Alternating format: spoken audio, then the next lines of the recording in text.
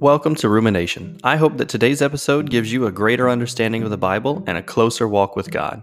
As we explore today's topic, let the Spirit of God speak into your life and give you the encouragement, guidance, and strength you need to fulfill your God given purpose.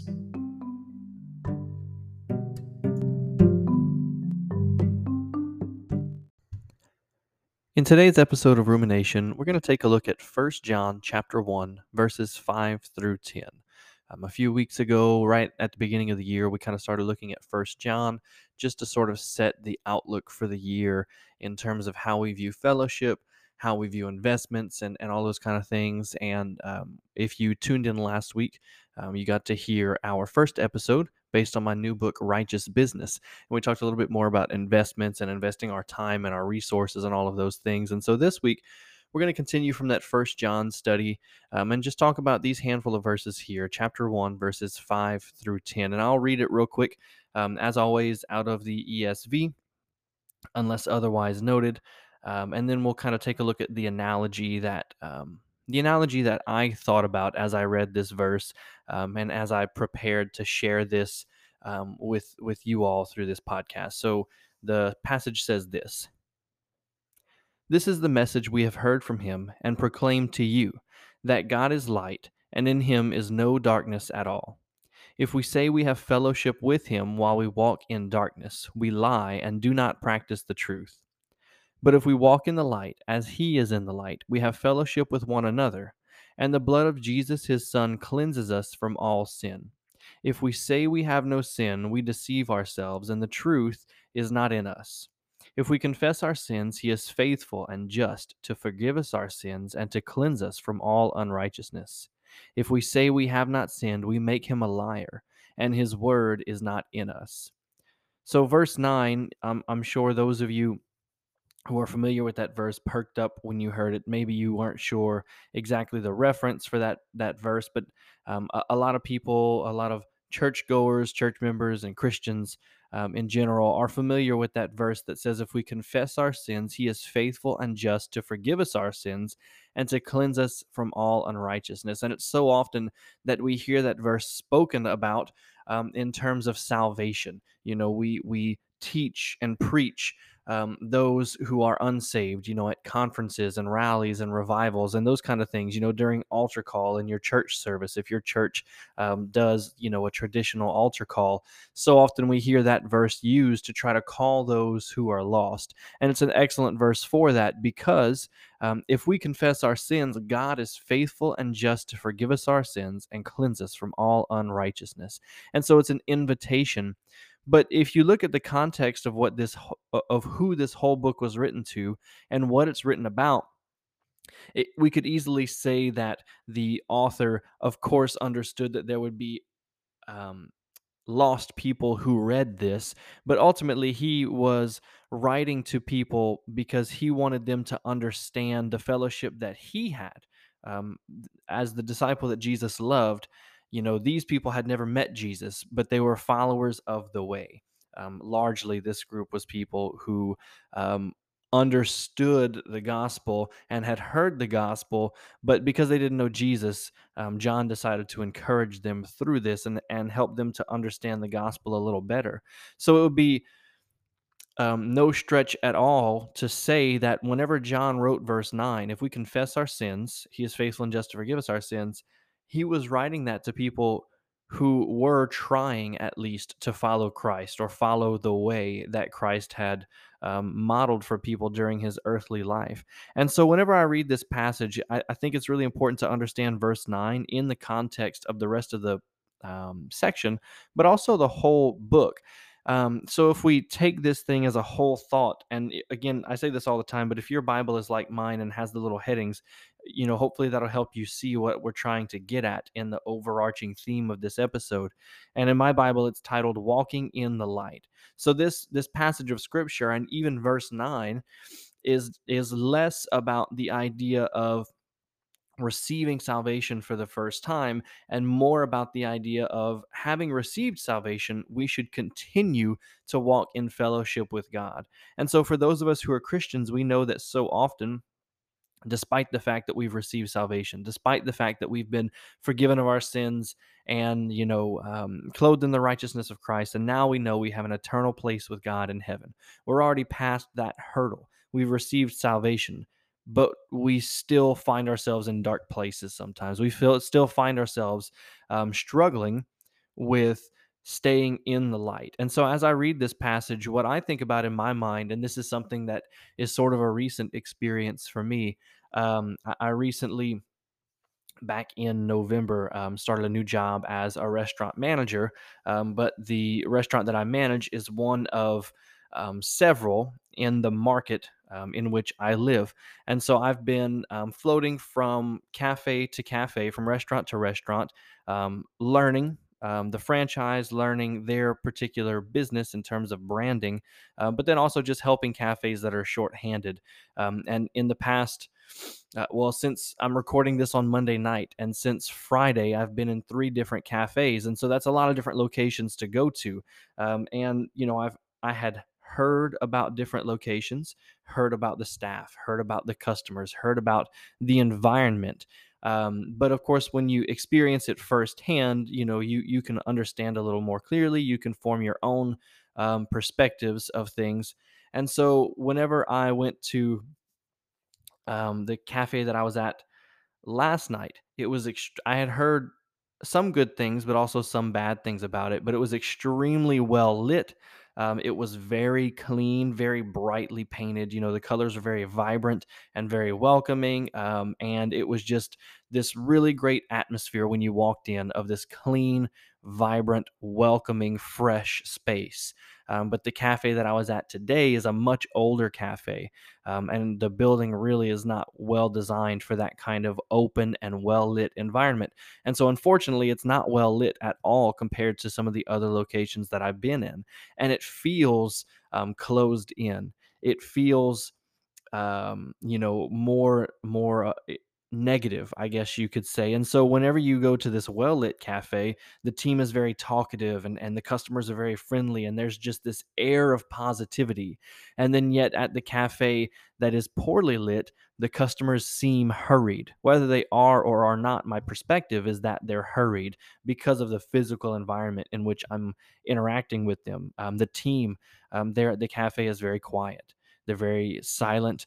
They put their heads down and they work. They work hard, but they work often in silence. And so when you compare and contrast the two, you get this feeling that just because the one is well lit, it seems like so much nicer of a place. But that says a lot about the way we think about things and the way we perceive what's going on in our lives and around our lives. And so whenever we read this passage here, and it talks so much about how God is light, and in him is no darkness at all. And then if you jump down to verse 7, it says, if we walk in the light as he, Jesus, is in the light, we have fellowship not only with him, but with one another. And the blood of Jesus cleanses us from all sin. And so, this idea of walking in the light is the notion that we ought to walk in fellowship with God. We ought to walk close to God in all that we do, wherever we go, whatever's going on in our lives around us. We're to have fellowship with God, we're to follow God, and we're to stay close to him.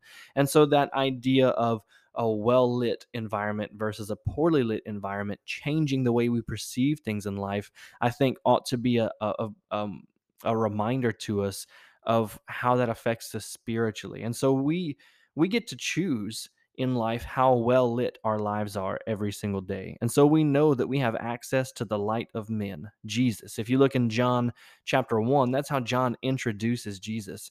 He says, in him was life, and that life was the light of men. And that's in the very first chapter of John, when John is introducing who Jesus is before he tells the story of what Jesus did. And so, if Jesus is the light of men, his life that we receive in salvation is the light of men, then we know we have access to it. But we neglect to allow that light in when we surround ourselves with poor company, or when we listen to or watch negative things, when we focus on the things of the world. We're blocking out that light. We aren't giving up our salvation. We aren't, removing ourselves from, from our place as God's children now that we've received salvation. We're just removing ourselves from a place of closeness with God in that moment as we choose to look away from His light and His life and all of the good things that God has for us and desires us to pursue. When we turn away from those things, we're turning away from the light. And so now our lives, you could say, are poorly lit, and that changes our perspective on everything. Everything looks different to us when things are poorly lit. It's harder to see what is good. It's harder to see where to go. It's harder to understand and interpret what's going on in life when it's not well lit. And so we neglect that closeness with God whenever we look away from what is well lit. Now, with that said, I want to reiterate that though we have been saved and cleansed from our sins, we can still choose to sin even more, which takes us out of that light. We don't lose our salvation. If you look at verses 7 and 9, it says, "But if we walk in the light, as he is in the light, we have fellowship with one another, and the blood of Jesus, his son, cleanses us from all sin." And then in verse 9, of course, we know this one: "If we confess our sins, he's faithful and just to forgive us our sins and to cleanse us from all unrighteousness." That doesn't only speak of what happens when we receive salvation, but it speaks of what happens every time we seek Jesus out for forgiveness again. Whenever we seek him out and admit that we have sinned, admit that we continue to be imperfect and continue to struggle with our human nature, he cleanses us from our sins. He draws us back into his presence, and he allows us to be washed in the light that is his life. And so, um, I say that to say that it's important for us to acknowledge that we have sinned. It's important for us to acknowledge that no matter where we are in our walk with God, no matter how spiritually mature we are, we must acknowledge that even as Christians, we continue to sin and continue to need the grace and love and guidance and strength of God. In fact, John goes so far as to say in verse 8 and verse 10, "If we say we have no sin, we deceive ourselves, and the truth is not in us. If we say we have not sinned, we make him, God, a liar, and his word is not in us." And those are very powerful, very, very powerful statements from John. I think that as Christians, a lot of times it's very easy for us to think that things are going pretty good to us. Maybe we feel like we've been on a roll. We've been reading our Bible every day and we never miss church. We never miss small groups. We even serve in church. We don't cuss anybody out. We don't have road rage, and we're doing pretty good. And that may be the case, and that's a wonderful thing. But John says that if we say we have no sin whatsoever, we deceive ourselves. If we say we have not sinned, we make him a liar, and his word is not in us. So long as the truth is that so long as we're here on earth, so long as we're here continuing through the process of sanctification, we will be imperfect. Until we reach glory, until we complete this process of sanctification that Jesus is leading us through by the Holy Spirit, we're going to continue to stumble. We're going to continue to fall. We're going to continue to be distracted by the things of the world. We're going to continue even to be challenged by the things of God. And so rather than sin by doing something we shouldn't do, oftentimes as Christians, we sin by not doing something we know that we should do. And so, again, whether it's being distracted by the world or challenged by God, we find ourselves in this predicament of having to admit that we have sinned, of having to admit to ourselves and to God that we're no longer walking in the light. We're no longer walking in fellowship with Him. And so we must dwell on godly things. That is what John is trying to stress here in this passage. He's trying to help us to understand that we have to have fellowship with God to such an extent that our lives are defined by our dwelling with God. Our lives are defined by a closeness with God. And Paul talks about the same thing in Philippians 4. He says, and this is way at the end of this letter to the Philippians, he has told them all about what it means to be a Christian, all about what it means to receive salvation and to go through sanctification and what we have to look forward to in glory. And he says in verse 8, chapter 4, verse 8, "Finally, brothers, whatever is true, whatever is honorable, whatever is just, whatever is pure, whatever is lovely, whatever is commendable, if there is any excellence, if there is anything worthy of praise, think about these things." And so Paul reminds us, just as what John talks about here in First John chapter 1, we have to dwell on the things of God. We have to dwell on godly things. First John 1 verse 6, John says, if we say we have fellowship with God while we walk in darkness, we lie and do not practice the truth. So you see, walking with God and abiding by the norms of the world, the culture of the world, the desires of the world, those are mutually exclusive ways of living. We cannot say that we have fellowship with God while we walk in darkness. We cannot say that we're pursuing God and deepening in our relationship with God while also missing church simply for the sake of getting some extra hours because we like to have more money, or skipping small groups because we like our free time during the week, or refusing to serve because that's just not for us. We don't really feel comfortable putting ourselves in that kind of situation. Whatever the case is, whenever we are choosing the things of the world over the things of God, we can't say that we have fellowship with God. It's just impossible. It doesn't make any sense to say that we're close to God, but that we aren't spending time with God. It doesn't work. I have many family members that I unfortunately don't get to spend time with on a regular basis. And so it's difficult for me to say that I am close to them. I was speaking in the past week, I've spoken with some family members that I haven't talked to in quite a while. And it made me feel sad to know that I'm not that close to them in this season of my life. And it's because I haven't spent time with them. It's because I haven't reached out to them. It's because I haven't talked to them or wondered, what was going on in their life right now. And so I can't say that I'm close to them and have fellowship with them while I'm going in a completely different direction of what it means to be a good family member to that person. And it's the same thing with God. And so when we understand this passage and when we look at what this passage is saying and what it means for our lives, it's important for us to remember that our outlook, our focus, our mindset makes a difference on the way that we live our lives, the way that we are motivated, the way that we um, interact with everything that happens in our lives, including our relationship with God. Our mindset changes that so much. It makes such a huge difference. And so when we let the light of God through fellowship with God and with other believers.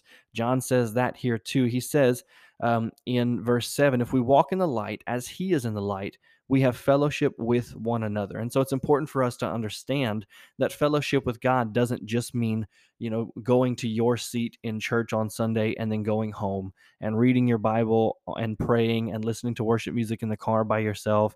And then that's it. We have to have fellowship with God by also having fellowship with his people, with his family, because the church is the body of Christ. We're designed to have fellowship with each other and with God, and it's a Trinitarian concept, you could even say. By having fellowship with God, John says we have fellowship with one another. And by having fellowship with one another, we are inherently having fellowship with God. And so it's important for us to have that fellowship because that's how we live in the light of God. That's how we walk in the light with God. And so when we do that, it lights up our lives and our minds are changed. Romans 12:2 talks about our minds being transformed so that we can discern what God's will is, so that we can discern what is really good for us in life according to God's plan and according to God's goodness. And whenever we allow the light of God to illuminate our minds, we're better able to discern what it means to pursue God, what it means to build the kingdom. And so I would encourage you, study this passage, and as familiar as verse 9 may be, and as often as we have heard some of the verses in this passage aimed at unbelievers, read this passage with the understanding that this is a daily reminder for Christians. Every single day we need this reminder that we should walk in the light. And so as we face whatever this year has to face for us, whatever challenges you may be facing right now, or challenges that you may be looking forward to, or maybe not so much looking forward to later this year.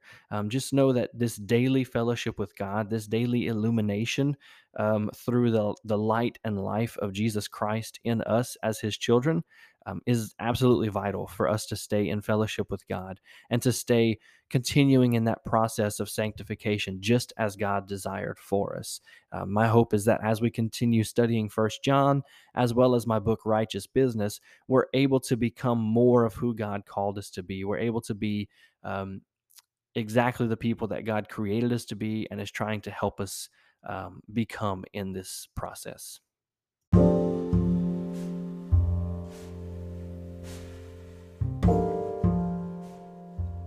Thanks for listening to today's episode of Rumination. I trust that the Holy Spirit moved in you as you listened, and I hope that this podcast has helped you grow in your relationship with God.